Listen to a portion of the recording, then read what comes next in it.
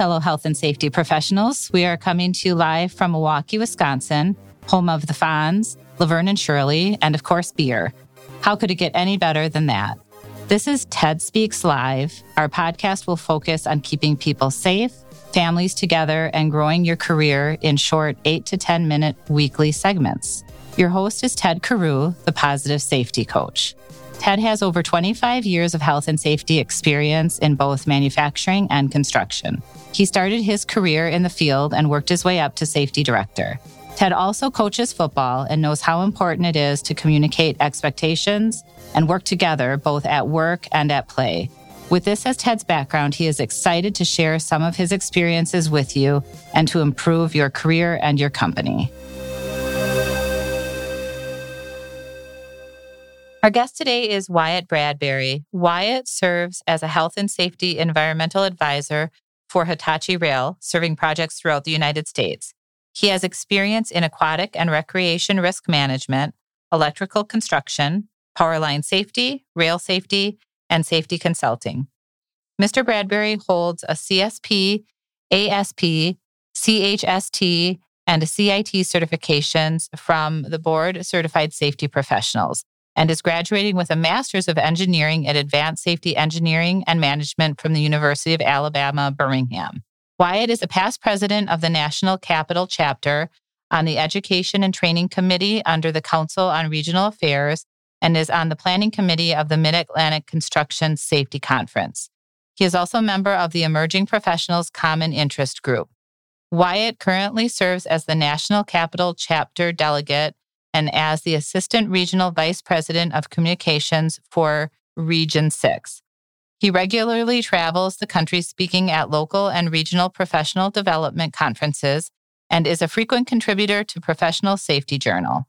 Wyatt was awarded the 2020 National Safety Council Rising Star of Safety Award. Please welcome Wyatt Bradbury to our podcast. Hey, Wyatt, how are you doing today? Good. How are you, Ted? I am doing great. We're just happy to have you on TED Speaks Live today. Excited to talk to you. I'm excited to talk to you as well. It's going to be a fun session. Oh, yeah. I can definitely feel the vibe. When you have people that are passionate about safety, like everybody that's listening and yourself, I love this. Can you kind of share a little bit about your background, Wyatt, in your career with our audience? Yeah, absolutely. So I kind of fell into safety. No pun intended, like a lot of other folks out there. Kaboom, huh? That might be better than our jokes at the end. So you weren't tied off is what you're telling us, Wyatt, huh? Well, I started in college, actually. I had just got out of the military, and I was starting to kind of figure out what I wanted to do with my life. I thought it was engineering. That wasn't really working out for me, at least in undergrad, graduating with my master's in engineering now. So it's kind of a thick joke. But I started doing some training for the Red Cross and working in aquatic and recreation, risk management and safety. And from there, just realized I had a passion for training, really had a passion for helping people learn, helping people identify risks and be prepared to mitigate those risks. And really from there, started then working in construction while I was finishing up my undergrad, got into some consulting, and now I'm working in rail safety. So it's kind of been a long career. There's been a lot of different things that I've learned, but I've really grown throughout the entire process. And it really has been more of a journey than anything else. So I think that's probably one of the more important things is don't see your career as a destination so much as kind of a journey that you're on. In rail, that's really what kind of got safety started, right? I mean, the rail companies felt that there were way too many injuries, and they were kind of the pioneers, if you will, of safety.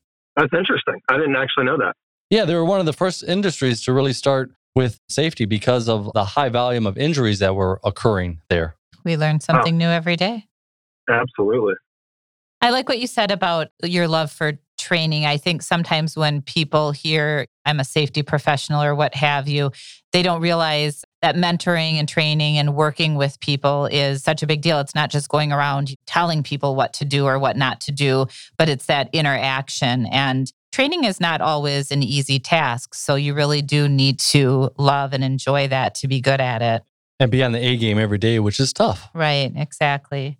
Well, and I have an article coming out in spring of 2021 that actually kind of goes into teaching and coaching and how those relate to training. So maybe we'll do another podcast once that article's out, Ted. Absolutely. Absolutely. Perfect. Well, I know that you've talked about the term system. Can you just define what a system is in the world of safety? Yeah, so a system, and I'm pulling this straight from Merriam-Webster, but a system is a regularly interacting or independent group of items that form a unified whole.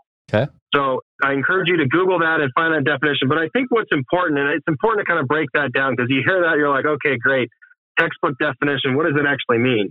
Well, I think a few key words stand out.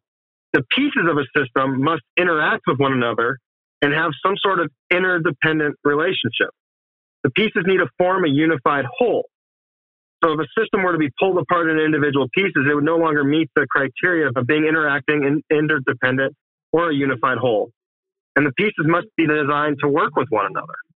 So it's kind of like my favorite example is saying, hey, I want to build the ultimate car, and I'm stealing this, by the way. This isn't mine. We'll give you credit for it, Wyatt, though, okay?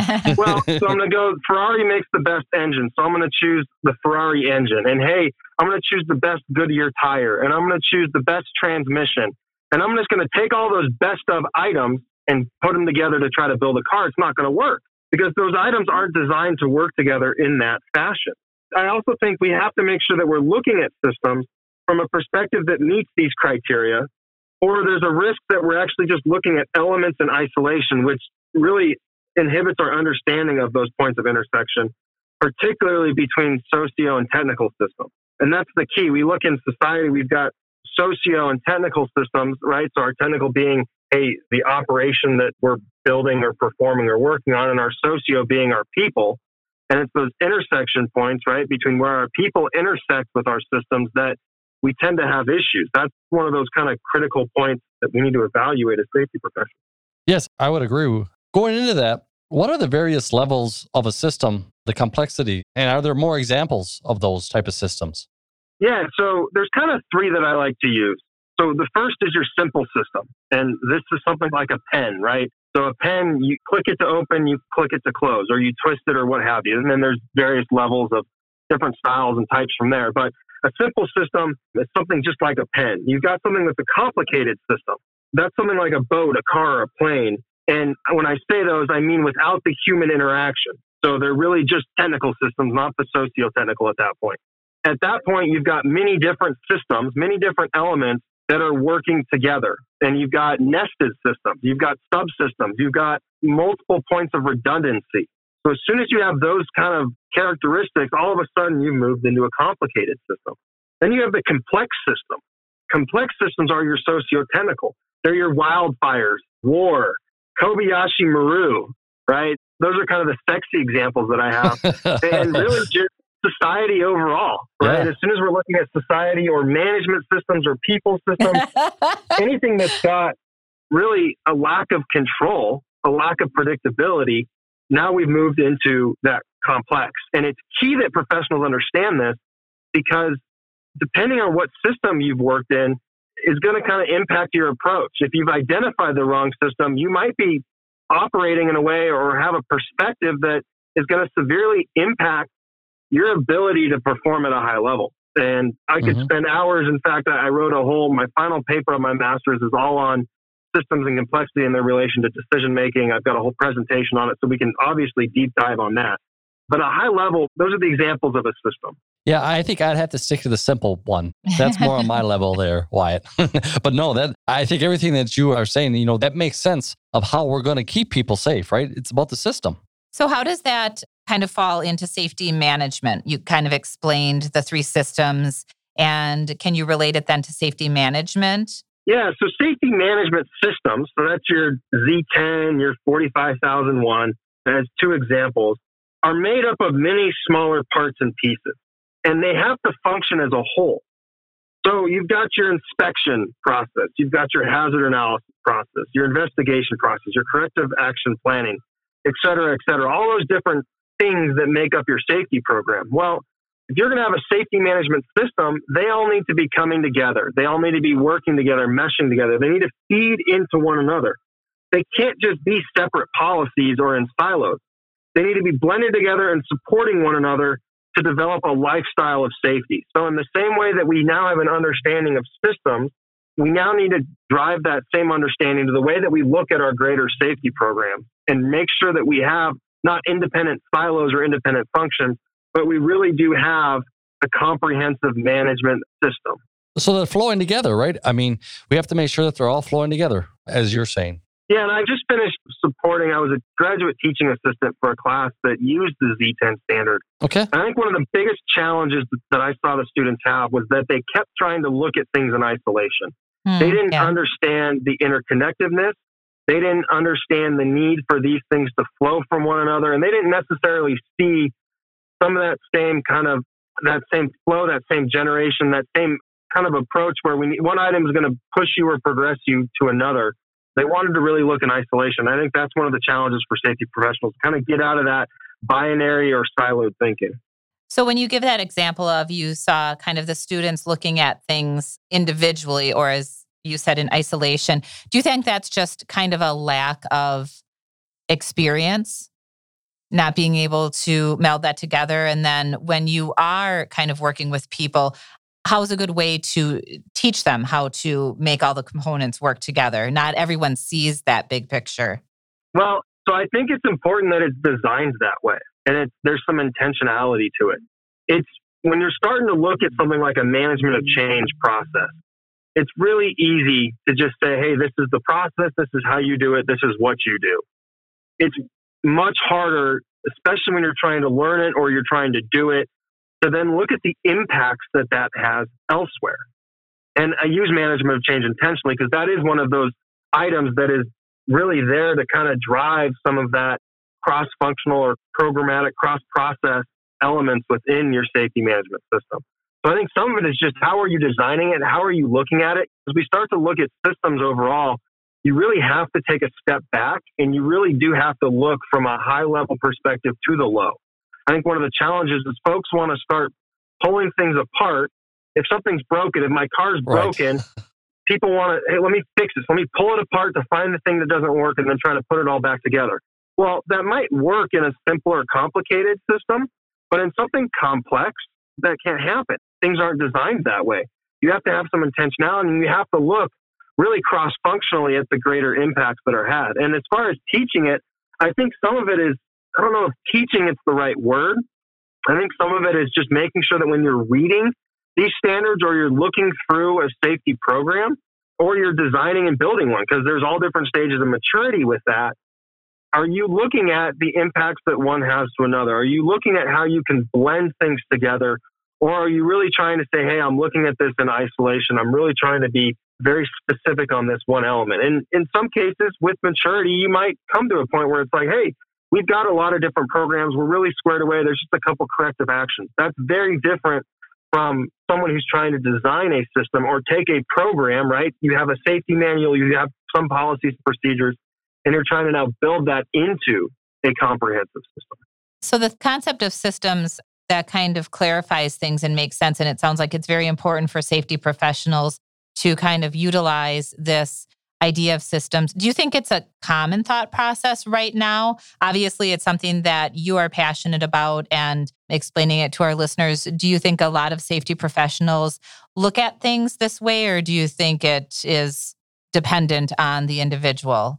Well, I think it's dependent on background because I learned I did not approach things in a systems mindset my whole career. Mm-hmm. When I started doing my master's, which is in engineering, well, engineers look at things in a very systematic process. That's how they approach it. Right. Yeah. Very true. So that's where this kind of understanding came from, was through looking at things through more of an engineering mindset than a traditional safety or programmatic mindset. But I think when you start looking at management systems, so your Z10, your 45001, that's where there's definitely some more blend and crossover. But I think at that point, especially someone who's got a lot of experience or has already been trained in it, you're not looking at it through the perspective that it's intended to be looked at. All of a sudden now you're trying to approach it from what you know, because we always progress from the known to the unknown. So you're trying to progress it from this mindset of, hey, programs and policies, when it's not. You need to look at systems that then kind of go the opposite direction. So systems flowing down into programs, processes, and integration, as opposed to trying to go from programs and processes to then build back up. If that makes sense. Yeah. So your engineering background kind of helped you apply this thought process to safety. Yeah, it's definitely something that I've had to, it was a learning curve and something that I've had to kind of progress towards.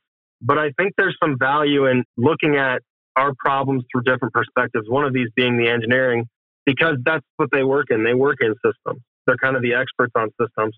And there's something that we as safety professionals can really learn from them on that front. I think that's a very interesting perspective. And when you really dig down into it, you're exactly right. You got to look at the system. And the more that you can have that flow with the other parts of the organization, the more successful you're going to be. Absolutely. Kind of like you said, too, looking at it, when you're a system, it's not just one. And when you're looking at it through the eyes of others to try to gain a better understanding, that obviously is really going to help a safety program and an organization grow. Right. As you know, that this show is really about trying to help all of us in safety, right? All of us learn. Every episode, I have learned something, and I really appreciate that. In your great career that you've had so far as a safety professional, what is one piece of advice that you may want to give to a person that is going down the safety career of being able to be a safety professional? Well, I'm going to kind of stay on topic with our systems conversation. There's a lot of different things that I could say to answer that question, but I'm going to stay kind of on the same mindset today. Okay. I think the key is really to make sure you're taking a step back and starting to look at your organization, the work that's taking place. So what's actually kind of happening on the pointy end of the spear, operations and people as if they are in a system. And that's not to say we want to look at our people as if they're robots, but let's look at them kind of in the context of the system and what's happening around them. Look at your safety program and try to see it from a systems mindset, right? Using that definition, some of those key points that I identified. Are there inefficiencies? Are there areas where there's not flow from one portion to another? Are there silos? Is there isolation? Where are your points of socio-technical interaction? And also, are we judging or supporting learning and adaptation at the point of work? So there's Todd Conklin does this great thing where one of his recent podcasts, it was from earlier, I think it was this summer or this fall, he's talking about whether people make bad choices or have bad choices. So are we judging our people or are we supporting their learning and adaptation as they're at the point of work? And a systems mindset is going to let you see that so much clearer. And looking through this lens is going to make you more effective as a professional and really a lot less emotional without necessarily being detached. So I think really trying to just kind of adopt some of this mindset. Obviously, there's so much more reading, so much more learning. I did a whole master's program on this. So there's a long way to go, but kind of at a high level, just taking a step back and trying to see the systems that are operating around you and looking at the world through a systems mindset and maybe not where are your people doing something, but where are people maybe being forced or where is your organization being forced based on the other competing factors at play. And like you said, this is kind of a complex concept, but it's very helpful. And it sounds like you've just helped us touch the surface of it. Now, you said that you have an article coming out in April of 2021. There's one in February and one in April, I believe. I can't remember which one is which, but there's two different articles that'll be coming out in Professional Safety Journal. One is related to really the need for professionals to be stepping in and supporting high school and college age workers, really the very young of our young workforce, using some of my experiences in dangerous situations when I was growing up, really just working part-time jobs in high school and college. And the other is related to training and coaching and kind of teaching versus coaching and how that relates to our training and our learning for our employees. Well, thank you very much. We have one last question that we want to ask you. Before that, I just want to thank you for your service to the country too, Wyatt. We really appreciate all that you have given to make our country safe. Thank you. Our last question, though, is how can people get a hold of you with any questions or concerns that they may have? Well, LinkedIn is definitely the best way to get a hold of me. Okay. Type in my name, Wyatt Bradbury. You'll see me there. Shoot me a message. We can connect on there. And from there, we can take it offline. But the best way to get a hold of me is definitely going to be LinkedIn. Sounds good. Well, great. Well, now comes the best part of the show, I always think. Oh, I don't know if it's the best. Yeah, Barb, for some reason, doesn't agree with me on this. But anyway, we got to get to our jokes. As you know, I'm the positive safety coach and always trying to make a little humor in everything that we do because I truly believe that if we keep things light, we're going to be more successful in all of our careers. So are you ready, Wyatt? I guess is the big question. I don't know. I don't know. I don't think you can ever be ready for Ted's jokes. So we'll see. Okay, so I am going to read the first one. I'm not going to take credit for this, though, but we'll see how this goes. This is kind of a little story. A man named Bob had a little accident. He slipped on a banana peel and ended up fracturing his skull. Who's at fault in this situation? And it's multiple choice. So you got an easy one. So you just got to guess at one of these. Wow. Okay, so Bob slipped on a banana peel. A, is it Bob who threw the banana peel on the floor? B, Bob's floor wax manufacturer. C, the banana importer. D, the grocery store that sold them, E, the newspaper that ran the ad for the bananas, or F, the banana farmer that grew them? Any thoughts on that deep question? You didn't think we'll get your mind going like that, huh? Oof. Well, they do say root cause is just the point at which you decide to stop. So I think you've definitely proven that point. Well, our answer is Bob, who threw the banana peel on the floor. Maybe he needs to take accountability. But if you answered any of the other ones, you're probably Bob's lawyer. All right. One last one? Yep, one last one. Let's do one more. Yeah, One more. just one more, we promise. Yeah. What do you call a guy who falls down all the time? Give it to me. Trip. Like the name Trip. Capital T. Yep. Yeah. Well, thank you very Ending much. on that note, yes. We'll end this podcast. But I want to thank you so much, Wyatt, and looking forward to speaking with you again here in the spring. But when your articles come out, and we'll do a follow-up. Yeah, I definitely learned a lot. I think our listeners will too. Absolutely. We always say if our listeners can get one thing out of every podcast, that is success. And I think today we got more than one thing. That's for sure. Definitely. Well, good. I'm glad to hear that. I look forward to future conversations we can have. Thanks for listening to TED Speaks Live with Ted Carew, the Positive Safety Coach. We would love to hear from you. You can reach out through email at ted.carew@healthandsafetynow.com if you'd like to know more about our podcast or if you're interested in being a guest. Feel free to check us out at healthandsafetynow.com. Rate and review on your favorite podcast app. Join us next week for our next episode. Have a super safe week.